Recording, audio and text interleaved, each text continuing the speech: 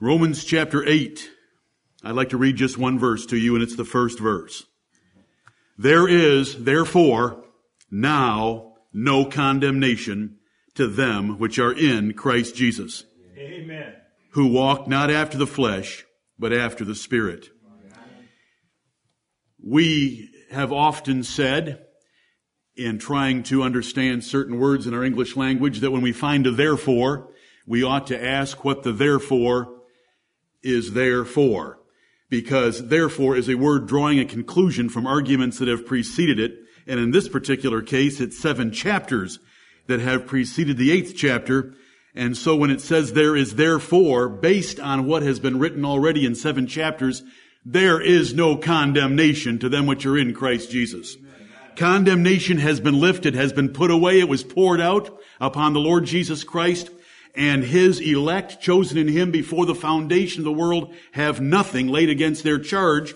As the 33rd verse in this very chapter asks, who shall lay anything to the charge of God's elect? It is God that justifieth. And then it asks, who is he that condemneth? It is Christ that died. Yea, rather, that is risen again, who is even at the right hand of God, who also maketh intercession for us. And then a third question. Who shall separate us from the love of Christ? Shall tribulation or distress or persecution or famine or nakedness or peril or sword? Nay, in all these things we are more than conquerors through Him that loved us, according to the 37th verse. There is therefore, as a result of what the Apostle Paul laid out in chapters 1 through 7, no condemnation to them which are in Christ Jesus.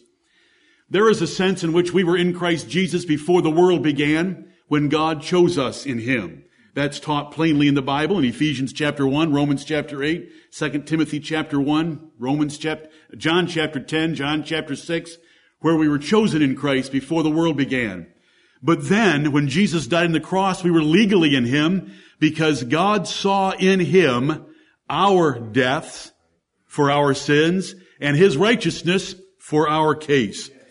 And then we are given a new man so that we are born again and we are in Him vitally. And then by faith and baptism and obedience, we are in Christ Jesus by putting Him on daily. And so we want to consider all of those aspects of being in Christ Jesus. There is no condemnation to those that are in Him. Now the second clause in the second part of this verse is, who walk not after the flesh, but after the Spirit. It's a shame that the modern translations of the Bible delete this second half of the verse, and they don't have it there, so that the real evidence of a child of God is taken out of the Word of God. Because when it tells us that there's no condemnation to them in Christ Jesus, we want to identify ourselves as those that are in Christ Jesus, and the second half of the verse helps us identify whether we are in Christ or not, because those that are in Christ walk not after the flesh.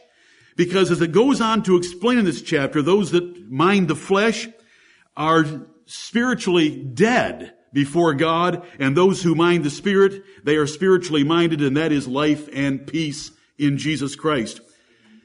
So the evidence of eternal life, according to this text, is walking after the Holy Spirit of God and the fruit that He bears in lives, and not after the flesh and the deeds of that flesh that condemn us. Lord, have mercy upon us this day, that we will exalt the Lord Jesus Christ, who has delivered us from condemnation, and that we will walk after the Spirit and not after the flesh. Each one of you, I ask in the name of the Lord Jesus Christ as His ambassador this day, are you walking after the flesh? Are you doing fleshly things? Are you thinking fleshly thoughts? Are you fleshly minded? Are you worldly minded? Or are you spiritually minded and heavenly minded? The difference is great. The difference is the evidence of eternal life or the evidence of eternal condemnation. Lord, help us. Amen. Let us pray. Almighty God, our Father in heaven, in the name of the Lord Jesus Christ, we come boldly into Thy presence, because there is therefore now no condemnation to those that are in Him. Amen. And we believe that we are in Him, because we have believed on His glorious name and person and embraced Him and love Him, and we have been baptized in His name and have sought to seek Him and obey Him in our lives. Heavenly Father, at this moment, King of our lives, now we crown, thine shall the glory be. Heavenly Father, we crown the Lord Jesus Christ as the Lord of our lives, and all the glory belongs to him. Heavenly Father, we are thankful for your mercy toward us, because we freely confess to thee that we are not worthy of the least of all thy blessings toward us. We are not worthy, with Jacob, of all the truth that you have shown us and of all the favors that you have bestowed upon us. Heavenly Father, but with Jacob, we will not let thee go until you bless us. Without thy blessing, our worship this morning will be profitless for us and bring no honor and glory to thee.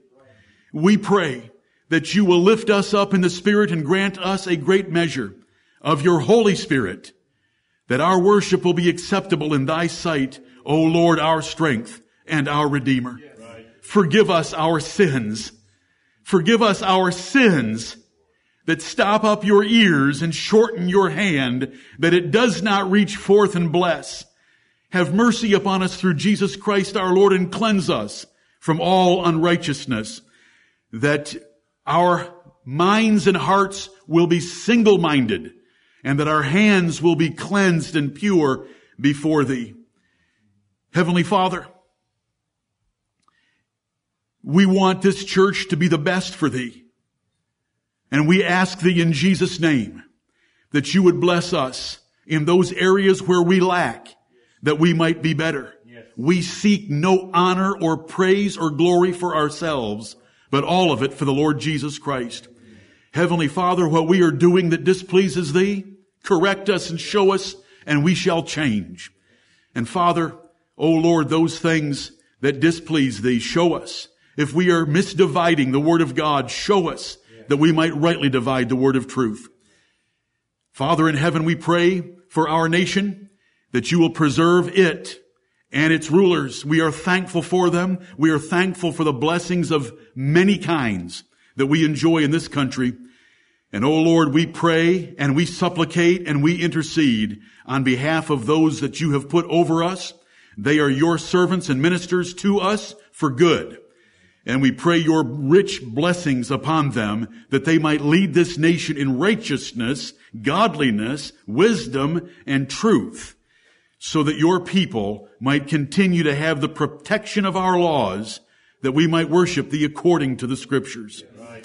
We pray for your servants and your saints, the sheep of the Lord Jesus Christ, scattered abroad in every place where they call upon your name in sincerity and in truth, that you will bless them this day. Father, we seek your blessing here. Bless us in all that we do, the praying, the singing, the preaching, the hearing, the fellowship. O Lord, that it might come up as a sweet-smelling savor into thy glorious and holy nostrils. We ask in Jesus Christ's name, to whom belongs all honor and glory forever. Amen. Amen.